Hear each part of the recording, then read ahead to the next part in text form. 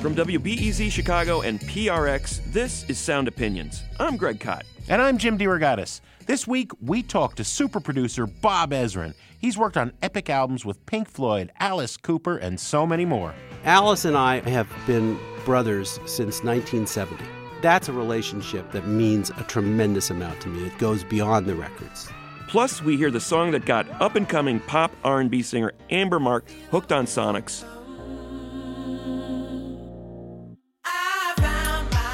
And I pop a quarter into the Desert Island Jukebox. That's all coming up on Sound Opinions. You're listening to Sound Opinions, and later in the show, we'll hear from Amber Mark about the song that got her hooked on Sonics, and Greg will have a pick for the Desert Island Jukebox. But first, we are revisiting our conversation with legendary album producer Bob Ezrin. Welcome to my nightmare. I think you're gonna like it. I think you're gonna feel you belong. We spoke with Bob in 2011, and he was quick with stories about the recording sessions of some of the most epic rock albums of his generation. It's one of our favorites, so we thought we'd share it again. Absolutely, Greg. You know, visionary producer Bob Ezrin's been the force behind some of the most critically acclaimed and commercially successful albums ever. Epics by Pink Floyd, Peter Gabriel, and Kiss. But his relationship with Alice Cooper was at the very start, and it's been one of the most fruitful of Ezrin's career. The two collaborated on 9 classic albums, including 1975's Welcome to My Nightmare, which we just heard. I think it's typical of Ezrin's work. He doesn't make small albums. He builds these giant skyscrapers and massive bridges, concept albums, giant constructions of sound, heavy lifting, big records. I think that's his forte, that's his trademark.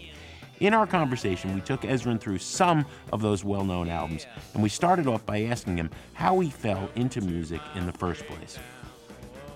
I was kind of born into it. People say, you know, when did you become a producer? And my mom says that I was organizing things and taking charge from the time I was 1. Plus, you know, the family was all musical. My grandfather was a song and dance man. My dad played bass. My mom played piano. I really didn't have any choice. I was in the music business before I knew there was a music business. Now, you were playing in bands at an early age. What made you gravitate towards the production side as opposed to the performance side of it? I think that's probably most to do with my uncle's setup down in his basement, because he not only had a great collection of stuff, he had tape machines. And once a kid discovers a tape machine, all hell breaks loose. And he would let me stay down there for hours and just mess about. So I'd have microphones and tape machines. I would record. I'd pretend to be a radio announcer and would create my own shows. I just loved recording. Loved it. Plus, my siblings and I were doing a lot of television and radio from the time we were little, which was actually completely accidental. My brothers happened to be on a tour of the CBC, and they got plucked out of the crowd because they were like miniature versions of one of the guys that was a star on CBC TV who had a Saturday night show. And the producers said, "Oh my God, they look like miniature Billies. Do they sing?" And my dad said, 5, 6, 7, 8. And the boys started, because we were like a singing and dancing family. So they got hired on the spot, and then they started asking if there were any more at home. And the next thing you know, we were all working all the time. So your first gig was producing Alice Cooper's 1971 breakthrough, Love It to Death. It sort of launched both of your careers. In 1970, you were hired by Jack Richardson. He was a big-name producer at the time. He'd worked with the Guess Who. And you're supposed to run around for like $100 a week and find new talent for him, I guess, right? Well, in fact, I was hired to be like his advance man. I was hired to do pre-production for him. I've heard you tell this story. Max's Kansas City, you walk in, and everybody looks like a zombie. There's all this white face paint and black nail polish, black lipstick. You wind up producing that major hit, Love It to Death, in 71. Yeah. It was an amazing time, really. The business was exploding, but it was still pretty square. I mean, people were still in T-shirts and jeans, and every rock band kind of looked the same. And then along comes this group of lunatics of indeterminate sex, wearing ballerina costumes and having mirrored instruments and playing this kind of weird-ass art rock. Nobody knew what it was. frankly, Jack and my bosses, they were all in their 40s and really straight guys. They not only couldn't understand it, they just downright didn't like it, and they were kind of scared of it. So they sent me out to get rid of Alice Cooper. They sent me to New York and said, get rid of Alice Cooper. That's your job. So I went to Max's Kansas City. First of all, the whole place was filled with people with spider eyes and spandex, jet black hair and jet black fingernails and black lipstick. I had never seen anything like it. It was the beginning of, I guess, of the goth movement. But everybody in the joint knew every word to every song of these unreleased tunes. Then this is before internet. It was an amazing thing. And the band was stunning. There was something scary, sexually exciting, powerful, pounding rhythmically and all that stuff. There was something magical about what they were doing. So I went upstairs and I said, we'll do it. We will produce you because we think you can make hit records. And they said, that's great. We think you can too. And then I walked out of Max's Kansas City and I was standing out in the street in New York at 3 o'clock in the morning thinking, I am so fired. Yeah.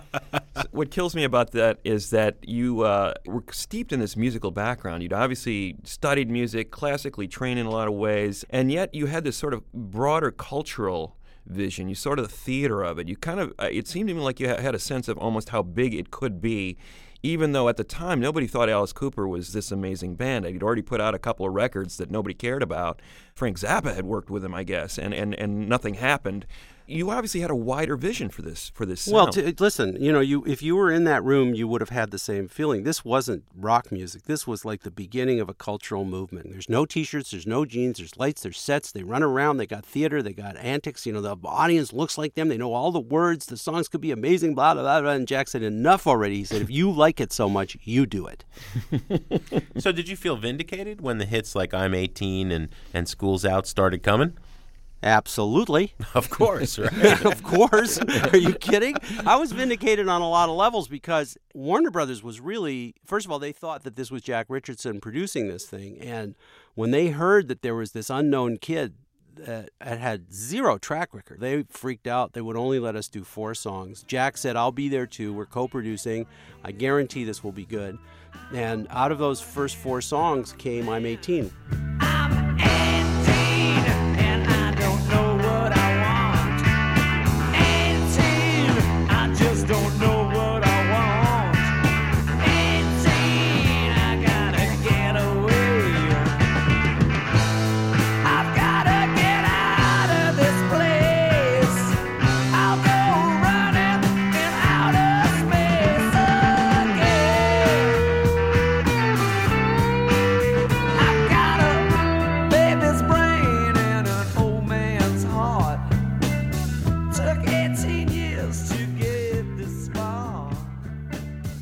English company got a copy of this thing, and it got out in England and started to take off like instantly, which sort of forced the American company's hand. And then of course, God bless Rosalie Tremblay, who was the program director at CKLW in Windsor, Ontario, a very powerful station that beamed into Detroit, and that whole region went nuts. What you did there, too, I think it seemed like you had a role in shaping the music in a great way. Again, going back to those first couple of records, the band sounded nothing like they did once you got a hold of them. What exactly did you do with the sound? It was stripped down, it was tougher, it was leaner. Was that your influence? Well, yes, I think so. I think everybody was willing to do this. They didn't know how. As Alice puts it, it was a band of lead players. Everybody was lead. We had lead vocals, lead drums, lead bass, 2 lead guitar players. So everybody was playing everything all the time. And I think maybe my classical training helped me to orchestrate. I like to tell people that my first heavy metal artist was Tchaikovsky. When you listen to the prelude to Romeo and Juliet, when you listen to that, there's stuff in there that is so powerful, it's so big. Any heavy rock band could play it and it would just blow people away.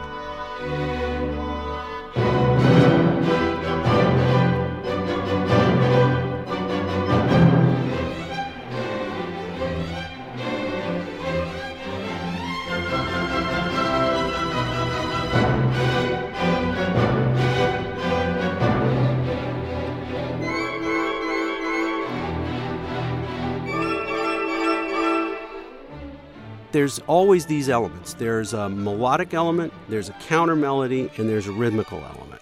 And that was what I tried to bring into the Alice Cooper songs, while leaving enough space for Alice. Obviously, the big thing is the story. It's the vocal melody, but it's the lyrics too. You've got to understand what he's saying, because that's the essence of the song. And in doing that, things simplified, they got tighter, and they got magically more powerful suddenly. 'Cause when you call me on the telephone, say, take me to a show. And then I said, honey, I just can't go. Oh, lady said, I can't leave her home. Telephone is ringing. You got me on the run. I'm driving in my car now.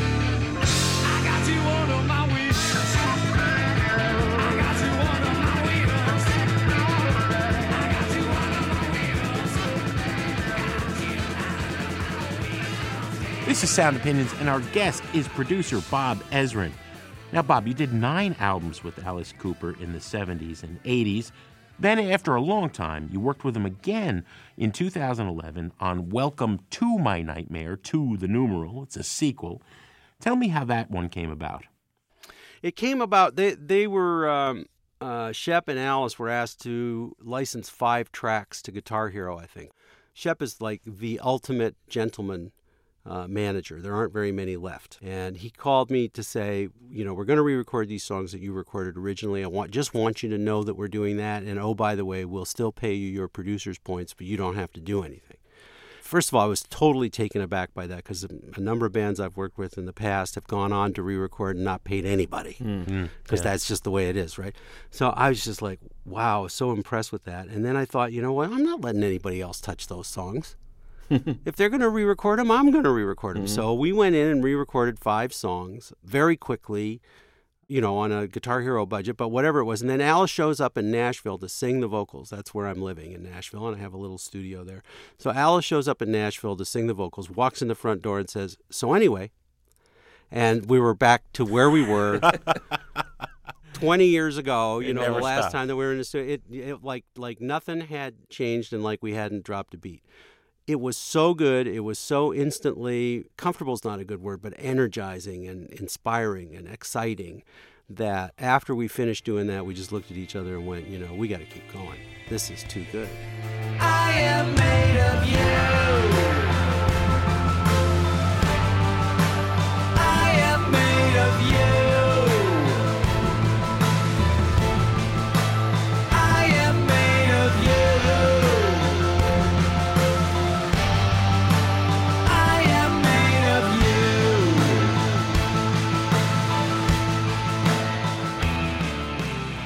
You felt kind of proprietary. This was your art. Obviously it's mainly Cooper's, right? His name's on it. But you had a stake in this music too. Have you felt that way about all the records you've produced? No. Nobody can feel that way about everything that they do. There are some things I'd rather forget, actually. But there are, the key ones, and the ones that are, mostly the ones that are already pretty popular, those ones meant a lot to me. And there's a few that people didn't really give enough attention to, in my opinion, that also mean a lot to me. Alice and I have been brothers since 1970.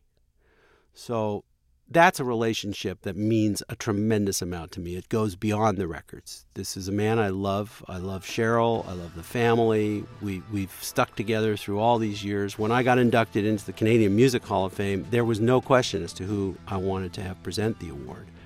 And Alice, when he got asked, he said, I'm not letting anybody else do it. Well, we got no choice. All the girls and boys making all that noise, 'cause they found new toys. Well, we can't salute ya, can't find a flag. If that don't suit ya, that's a drag. School's out for summer.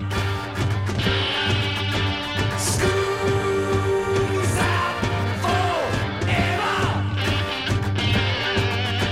School's been blown to pieces. We'll pick up our conversation with Bob Ezrin after a quick break in a minute on Sound Opinions from WBEZ Chicago and PRX.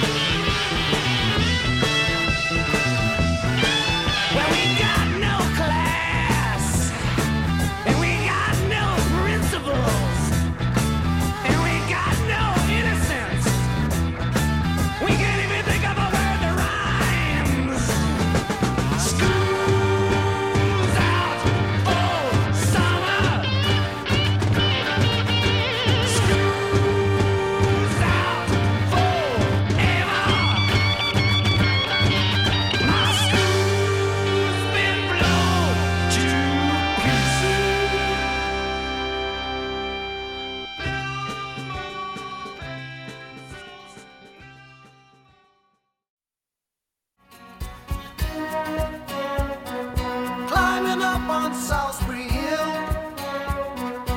I could see the city light.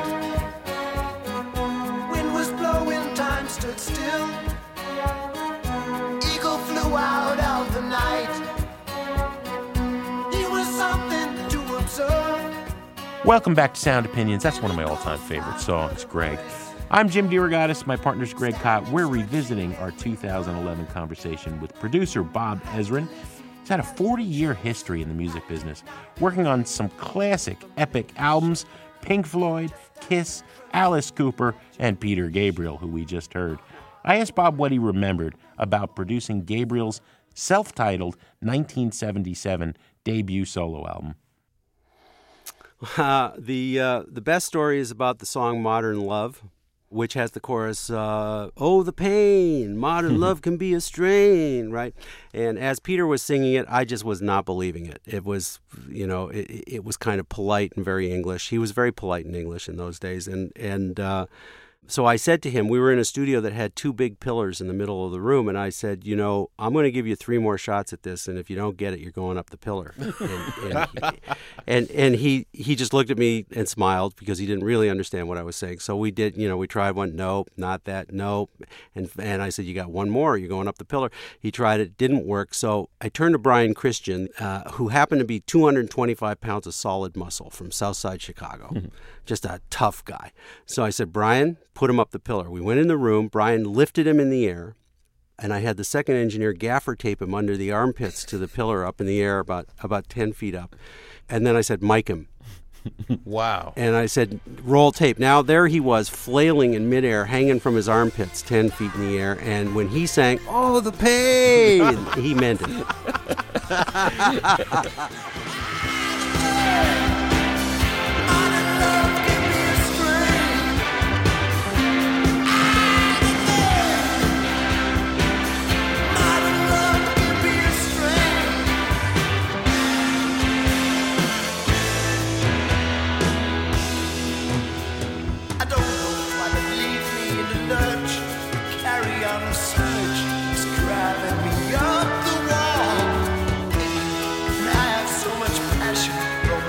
Out of fashion, can't handle modern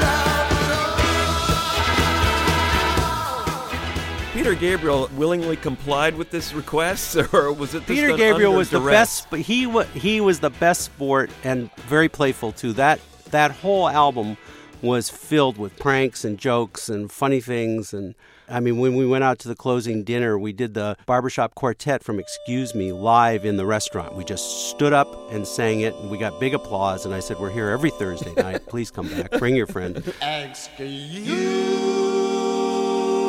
me, you're wearing out my joie de vie. There was a great spirit in the making of that whole record. Well, you have worked with some people from the outside anyway who have this reputation as being incredibly dour, and Peter is one of them. I mean, an intellectual and obviously one of the smartest men you'd ever want to encounter, I would imagine. But you're saying that there's a different side to this guy. He's got a fantastic sense of humor. There was in Mr. Smith Goes to Washington, the original movie, they talked about Mr. Smith being pixelated.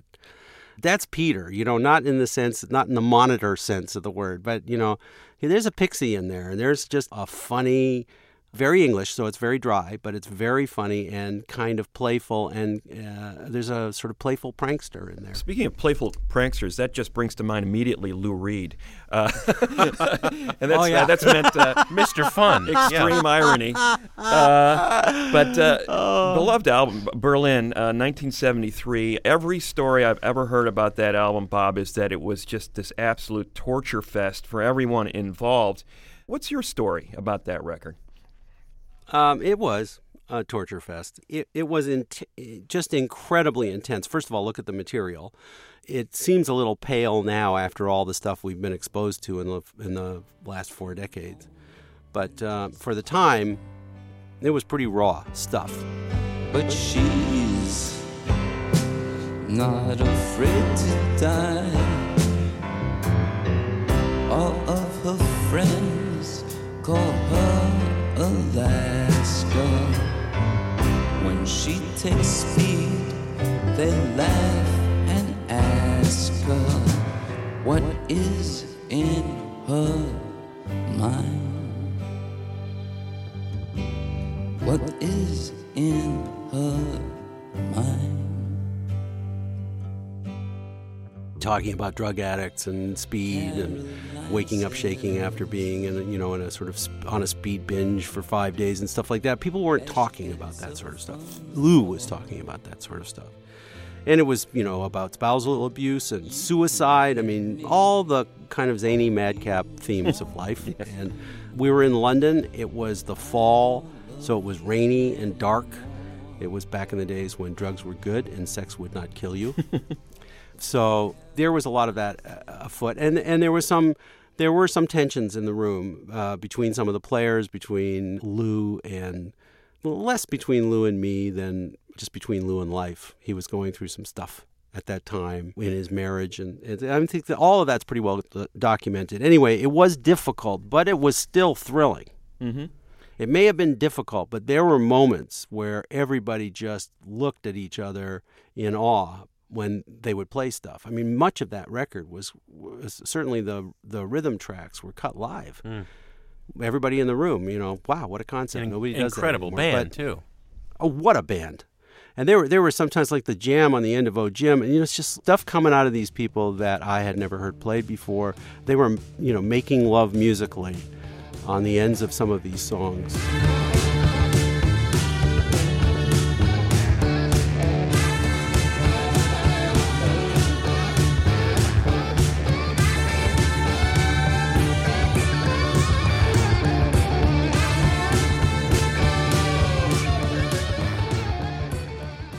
Tell us about the song Kids.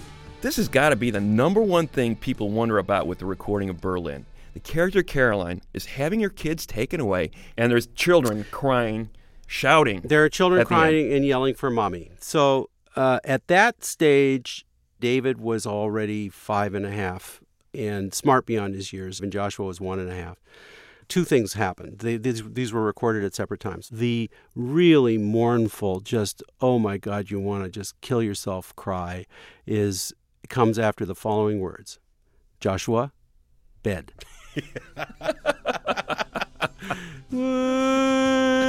Joshua hated to go to bed.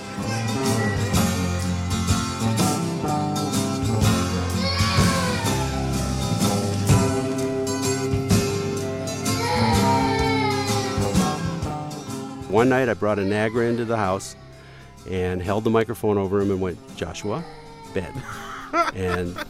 and I captured that moment forever. Oh, wow. So then the other bit, which is the pounding on the door and the yelling for mommy, I said to David, look, I'm doing this little piece. It's about a little boy. I didn't want to tell him that she was, having her children taken away. It's not something you want to tell a 5-year-old. But I was saying it's a little boy, and he's trying to get in the house, and his mommy's inside, and she can't hear him. So I want you to pound on the door and yell mommy as loud as you can. So he's pounding on the door, yelling, mommy, mommy, and Joshua comes running down. So he gets into the act and goes, mommy, mommy, and starts yelling too, and the two of them pound on the door.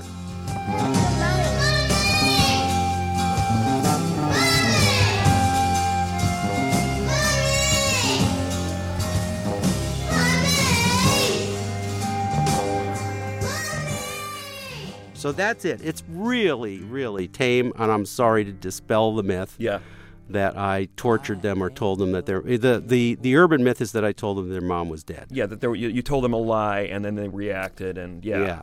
In 1973, this was harrowing stuff, and I'm quoting now from the Rolling Stone review. Bob, sorry to bring this up, but this is the Rolling Stone review in 1973. There are certain records that are so patently offensive that one wishes to take some kind of physical vengeance on the artists that perpetrate them. I mean, to say that's great. So this record was somewhat misunderstood, to say the least, when it came out. How did you feel about it when it was done? I thought it was genius. I thought the record was absolutely brilliant. At that time, I didn't know a hit single from, I wasn't chasing hits, which is what we do as an industry right now. We're always just chasing a hit. We don't really care about anything else. What I was chasing was a vision and attempt to create a work of art. Like, we really believed that this thing would go out live. That was the original plan. This was going to be a show. We had a set design and everything, and it would have been an amazing show, by the way, the way we visualized it. And it became an amazing show just a few years ago. Right. But at that time, this was about putting a theatrical piece out. This was the accompanying record, and I thought this thing was going to be very successful because it was great art. As it turns out, over the years, it has been very, very successful. It just wasn't received very well initially. Although, there were other reviews that called it genius, and it's a provocative and controversial record, and actually I'm very proud of that. Well, some people would say from the sublime to the ridiculous, but let me throw another record at you. 1976, Kiss, Destroyer. Yes. What stands out? It is. I love Destroyer. I loved making that record. I loved working with those guys. Again, it was just a party, and we laughed through the whole making of the record. There were a few challenging times. We had some issues with Ace, and those are also very well documented. But what stands out for me is when we in Studio A, that is Kiss and the crew, declared war on Grand Funk Railroad in Studio B. A favorite of Greg's. Oh, yeah. And what we did was we went out and we bought every cream pie in the neighborhood, and we snuck them into the building through the back door. We all bought cheap sweat gear, and we dressed up like ninjas. We got our cream pies and our fire extinguishers, and at the set hour, which was, I believe, midnight, we turned out the lights and hit them. It was fantastic. And actually, apparently, it cost like $1,000 to clean the studio. We did it on a Saturday, right? And when Eddie Germano, who was the manager of the studio, came in, he couldn't believe what he saw. He was beyond mortified. But that was great. That was a really great experience, and that was the spirit of the thing. There was lots of that, lots of pranks, and after a while, you just have to have a release. So I used to always have crazy little things planned that I would spring on the band, little surprises that they would love and would blow off steam. And then we'd go in and usually immediately following one of those, we'd cut the best take.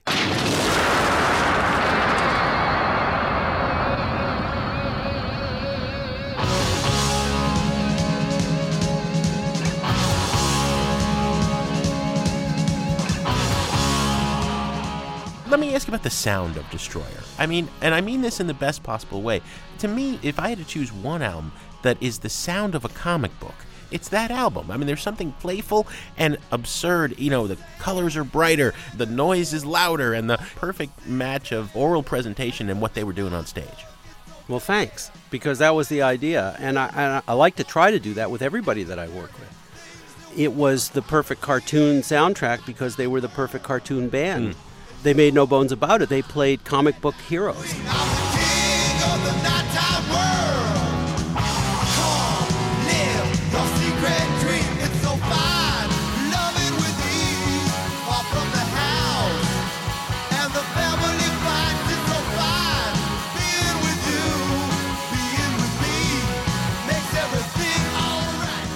I mean, in a way, I wish Spider-Man on Broadway had done something similar to what we did and not been tried to be so dark.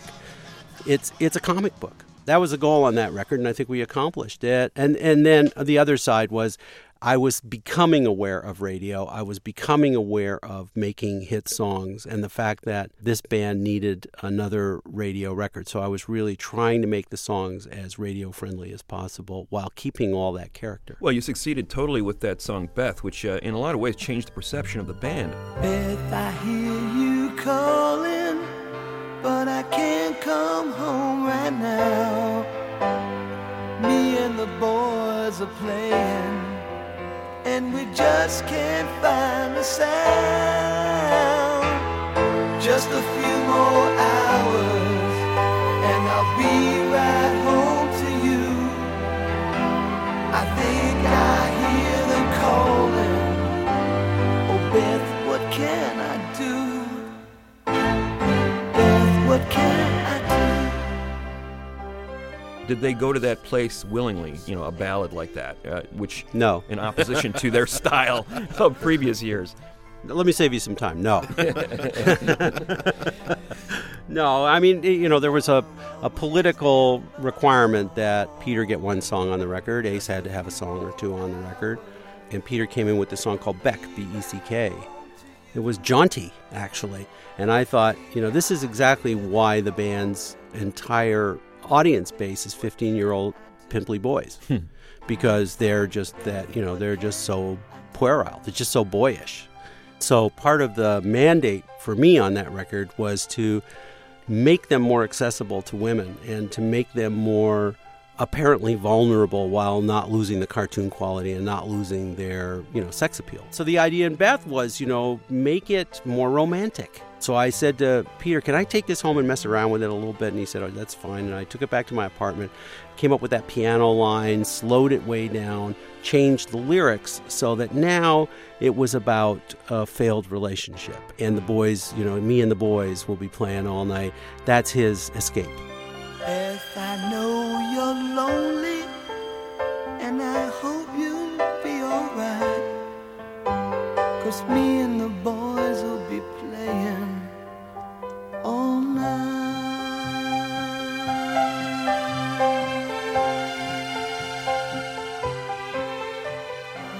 You're listening to Sound Opinions. We're talking with producer Bob Ezrin. Bob, we would be remiss in not bringing up your role in The Wall, and I think we've been talking about some really challenging personalities that you've worked with over the decades. Is there anyone more challenging than Roger Waters? Yes. Yeah, there are people more challenging than Roger Waters, because the reality is, he was tough, but he wasn't impossible. Mm-hmm. But, Roger's difficult, but he is more difficult on himself. He's harder on himself than he is on anybody. And we actually had that conversation during the making of The Wall. I had to take him outside and say, look, you can beat yourself up all you want. I know that's how you get better and that's how you achieve what you achieve, but you can't beat everybody else up. It's not fair. He is a difficult, arrogant, single-minded, fairly egocentric guy, but who isn't? And the difference between Roger and the rest of us is simply that he has the power to be able to exercise it. Most of us are afraid to let it loose because someone will deck us.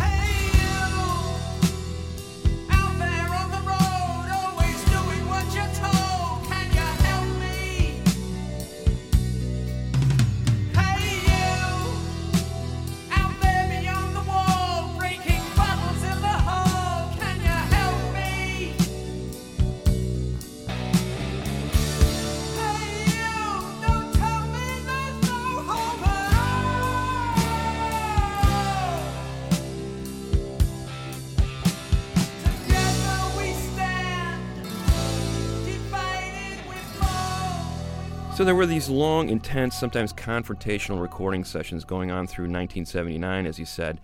But what about the moments of silliness? What about the fun? Well, the Nope buttons, did you hear about those? That Roger had buttons made that said N-O-P-E? No. We had gone away for a holiday, and then we'd come back. And everybody had buttons on that said Nope. It was like English schoolyard bully stuff. Right. The Nope button stood for no points for Ezrin. Very nice. That's what a sweetheart. Yeah, really. What a sweetheart. Thanks, Raj. Yeah. Thank you very much. But, people talk about the difficult times, but again, there was a tremendous amount of laughter, and there was an awful lot of energy and moments of intense inspiration, just like times when we'd be in tears. We'd be listening back to something like that solo on Comfortably Numb when Dave threw that. And by the way, that's a first take.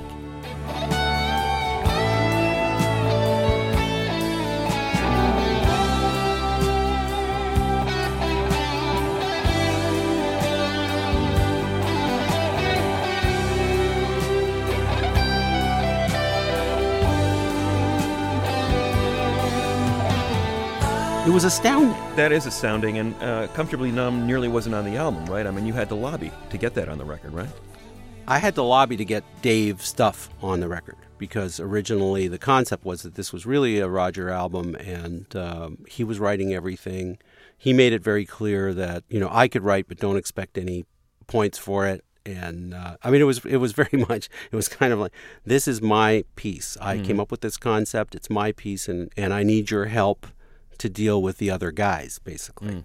So I was kind of hired as the go-between, but that's not the role I played. I actually ended up properly producing the record, and that required that there be some Dave. Roger's got a lot of intense emotion, but when it comes to the gentle heart of things, while Roger can write it, he doesn't sing it that well, and Dave does. And then there's, when it comes to the lyrical and kind of, bluesier side of things, that's Dave's thing. He writes that very well. So it was very important to introduce Dave to the process. He came in with a song. The first thing I said is, I need a song in D, because we had this moment and we had to tell this part of the story.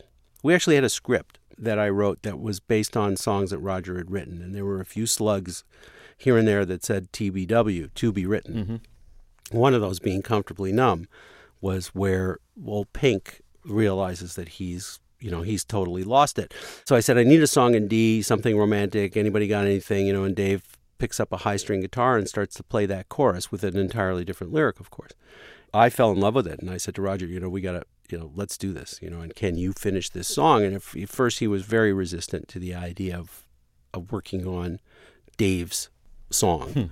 But, we made it enough of a challenge, and he went away. I didn't hear anything about it. Then one day he came in and played me the demo, handed me a lyric sheet that said, "There is no pain, you are receding. A distant ship, smoke on the horizon. You're only coming through in waves. Your lips move, but I can't hear what you're saying. When I was a child, I had a fever, and my hands felt just like two balloons. Now I have that feeling once again. This is not me, you would not understand, but I have become comfortably numb." And I'm like, oh my God. God, I almost fell on the floor. This is genius.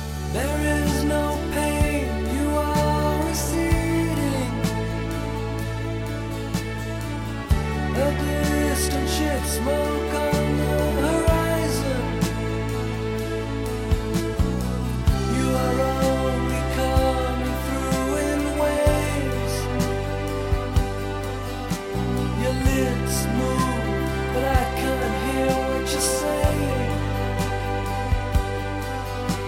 When I was a child, I had a fever. My hands felt just like two balloons. Now I've got that feeling once again. I can't explain, you will not understand.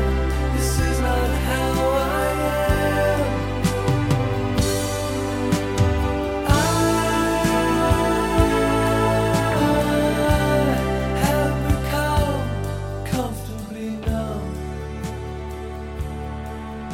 Bob, you've continued to work steadily since those famous days in the 70s with Gilmour, as you said, but also Jay-Z, the Deftones. Looking back at your discography in the past decade, what stands out to you? What are you most proud of? Oh, I hate that. That's like Sophie's Choice. I know, all right. Yeah, thanks a lot. Which one of your kids is best? I think maybe, I'll tell you what, maybe the high point moment wasn't an album at all, but it was producing the segment that reopened the Superdome after Katrina, which we did for the pregame show for Monday Night Football at the Superdome with Green Day and U2.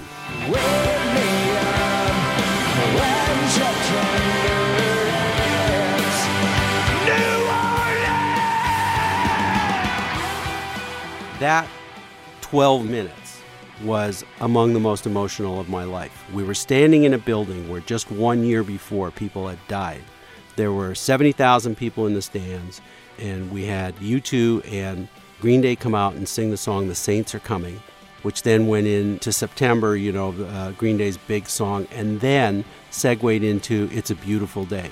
When we hit "It's a Beautiful Day," we had these huge floodlights behind the band that hit the audience with millions of kilowatts of light, and the whole room went nuts. Everybody was on their feet, everybody was singing, and everybody was in tears. It was the most emotional moment. It was the moment, I think, that New Orleans came back to life. Above the waters of Lake Pontchartrain, see the bird with the leaf in her mouth. After the flood, all colors came out. And of course, that night the Saints just killed the Falcons.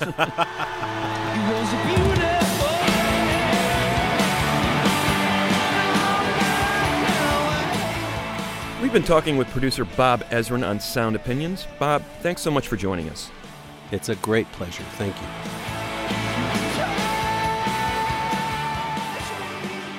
Now we want to hear from you. Do you remember the first time you heard Beth or 18? Tell us about your memories of these classic Ezrin songs and albums at 888-859-1800. Up next, we hear about how pop and R&B singer Amber Mark got hooked on Sonics. And I've got a pick for the Desert Island Jukebox that involves the godfather of the Portland, Oregon DIY scene. That's in a minute on Sound Opinions from WBEZ Chicago and PRX.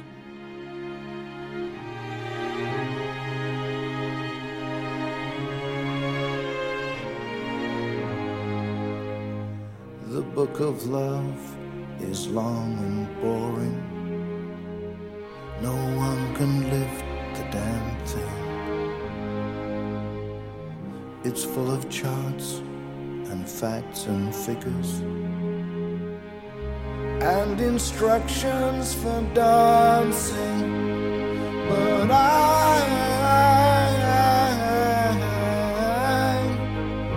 I love it when you read to me, and you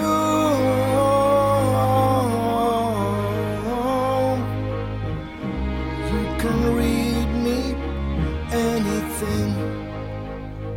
The book of love has music in it.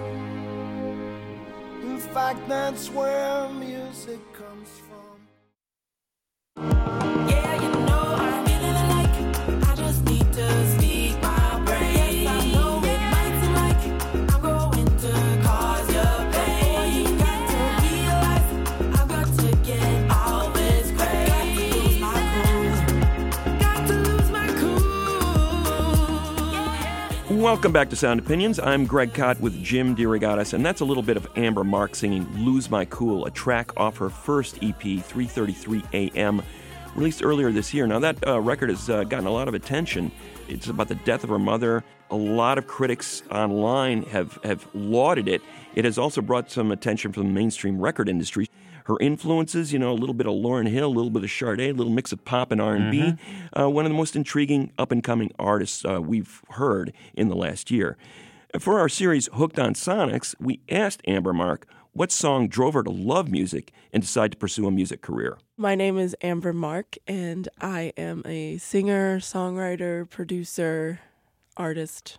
And the song that got me into music was Working Day and Night by Michael Jackson.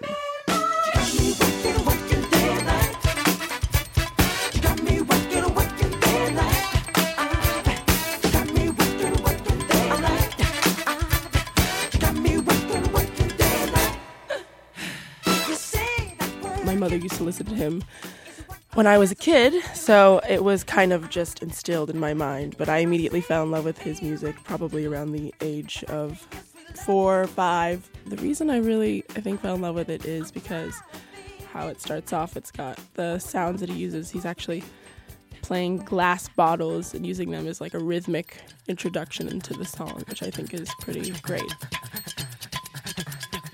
I really just enjoyed his voice and how rhythmic it was in the song. He kind of used his voice as like almost as percussion into the song. So I think I really had this connection with drums and those types of sounds, and it just made you want to dance, and I just immediately fell in love with Michael Jackson and became a diehard fan. You got me working day and night. Ooh, my sugar. I got the chance at the age of 4 in Munich to see Michael Jackson. I think it was 97, and it was probably the most amazing experience. So my mom got the tickets. I think it was like for the pit or something like that. They were like, yeah, you can't she's too young to be going into that area. They wouldn't allow us to go. And so I started crying hysterically because I really wanted to see Michael, and I was completely obsessed with him. And my mom kept like trying to explain to me why we couldn't go, but obviously at the age of 4, I didn't understand. So she goes to the merch table. She's like, all right, I'm going to get you at least a shirt or something. And my mom is like explaining to me in German that like we can't go, which kind of sounds like yelling. And and like the merch guy is like hearing this whole thing happen, and he's about to give her the shirt, and he goes, "Listen," and he's like, "I'm going to give you these 2 passes. You have to promise me one thing, that you're not going to go backstage with these." And so we ended up sitting in like VIP box section, but I just remember like being like there and having the best time of my life and watching Michael and crying hysterically. And those were tears of joy. That was it.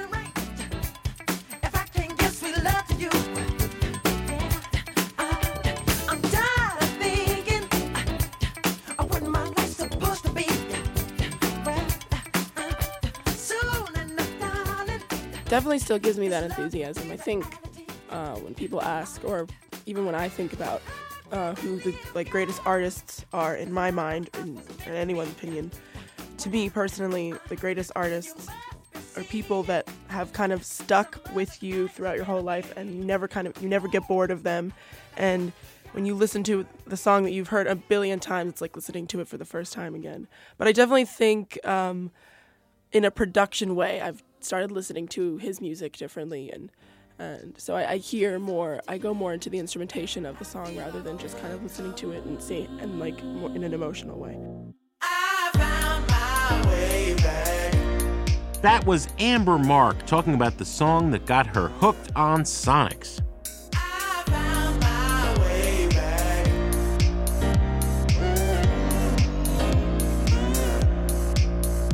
Way back, my way back.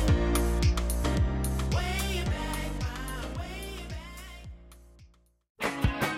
I tell you, little buddy, this whole island is bewitched. Just across the way, island lost at sea. Now I'm stranded on my own. Stranded far from home. Come on. You remember, we were shipwrecked together. That music, Greg, means it's time for one of us to take a trip to the desert island, pop a quarter in the jukebox, and play a song we can't live without. What do you got? I wanted to play a song inspired by previous Sound Opinions guest, Ted Leo, and his band, The Pharmacists. They played a show in Chicago recently, and they closed it with a remarkable cover version of a song called It's Okay. Cathartic song, cathartic moment. It had been one of those, like many weeks in 2017, one of those weeks Was that a just long makes year. you feel Yeah. like, what am I doing? What does a citizen mean anymore? What does America mean anymore? And this song just sort of captured a moment where everybody in that room was uplifted and left feeling like empowered in some small way. That song was written by a man named Fred Cole in his band Dead Moon. Now, Cole, the reason that Leo was playing the song was that he was a fan of Dead Moon and loved Cole. Cole had just died on November 9th at the age of 69. He was the leader of numerous garage and punk bands in the Pacific Northwest, centered around Portland. His three-piece band, Dead Moon, began in the late 80s, sort of a rootsy garage punk band that he formed with his wife, Tootie. So Tootie and Fred would share the vocals in this group. They were only 18 when they first met back in the 60s. They've been a married couple almost ever since, over 40 years, a married couple, and sharing these bands together, particularly Dead Moon. Now, a lot of people have never heard of this band, but those who did were rabid fans. They were a huge influence on the DIY scene in Portland, for example. Just about everybody who started a band in Portland has referenced Dead Moon in some way as a formative influence. The band basically did everything on its own, booked its own tours, self-managed itself, formed its own label, its own vinyl-only label to release its recordings. So it did things in a way that other bands could model their careers after. The band split up in 2006, though. Fred and Tootie Cole continued to play in a new band under the name Pierced Arrows. But I think their greatest work was done with Dead Moon. Fred Cole gave this great quote about what it meant to be a singer in a punk rock band. And he said, they always said, you got to sing from your diaphragm, Fred. And I always said, you got to sing from the heart. That's what matters. And you could hear it in this song. It's Okay is a song of somebody under siege, somebody feeling like everything, the world is closing in around them. And defiantly saying, I'm going to get through this. This is my choice. This is my voice. There may be tomorrow, but somehow I'm going to get through this. Here's Dead Moon with It's Okay on Sound Opinions. It's okay. We all seen better days. It's okay. You don't have to run and hide away. It's okay. It's okay. Yeah, we love you anyway. For those reckless moments when doubt is creeping in your head. Feeling like you lost your youth and the dreams you had, cold and dead. I can't reach you anymore. It's gonna take a different man. I can't protect you like before. Just slip beyond my hand, but it's okay. It's okay. We all seen better days. It's okay. It's okay. You don't have to run and hide away. It's okay. It's okay. Okay, okay, okay. It's okay. Oh, it's okay. Yeah, we love you anyway.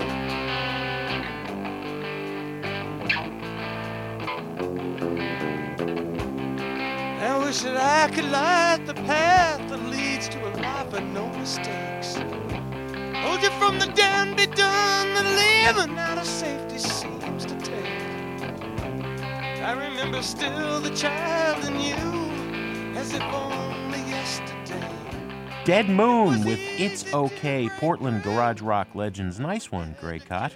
What do we have on the show next week? Next week, Jim, we present some of our favorite music in the form of a short mixtape, and we're also going to remember some of the musicians we lost in 2017. Sound Opinions is supported by the Walter and Carla Goldschmidt Foundation, and it's produced by Brendan Banasak, Evan Chung, Alex Claiborne, and Ayana Contreras. On Sound Opinions, everyone's a critic. So give us a call on our hotline, 888-859-1800.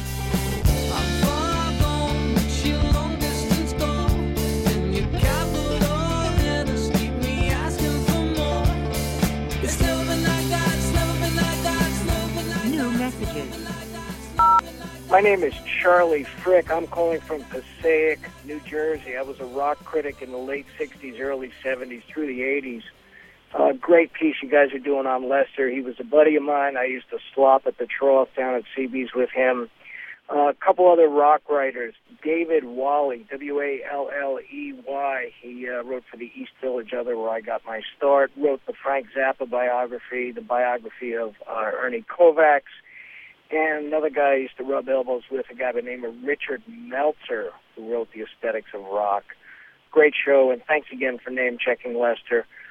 I always enjoyed my time with him, and I consider myself just fortunate to have been a buddy of his.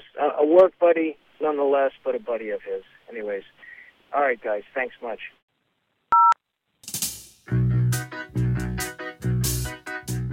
Hi, this is Blake from Louisville, Kentucky.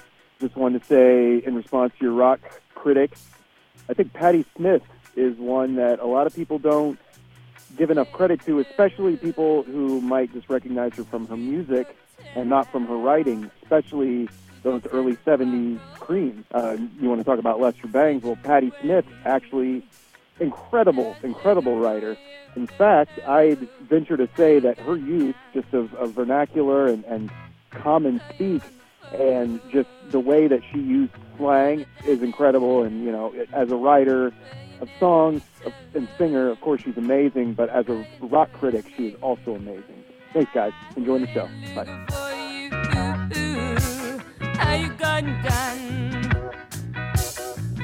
Down by the ocean, it was so dismal. Women all standing with shock on their faces. Sad description, I was looking for you.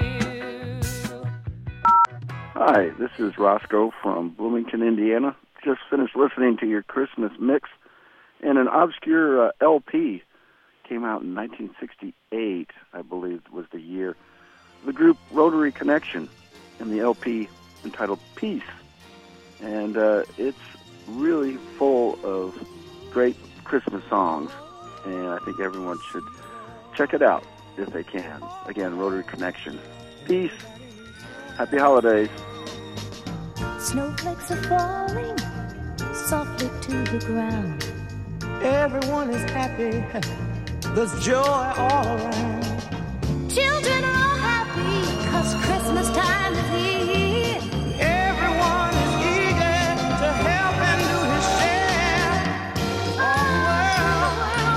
All the world needs on Christmas is love. Sweet love. Love is necessary.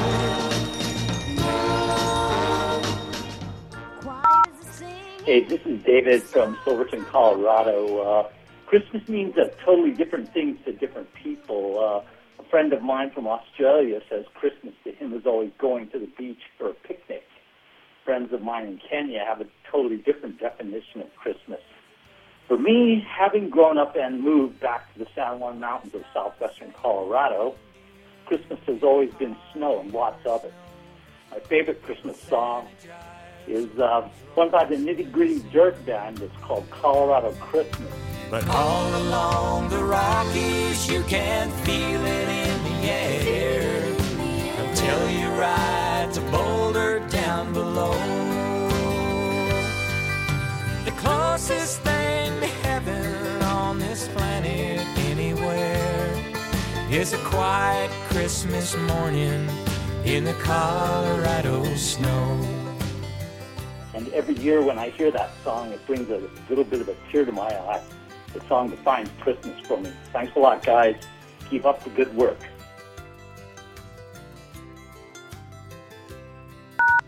No more messages. To share your opinions on Sound Opinions, call 888-859-1800. We'll be back next week on Sound Opinions from WBEZ Chicago and distributed by PRX.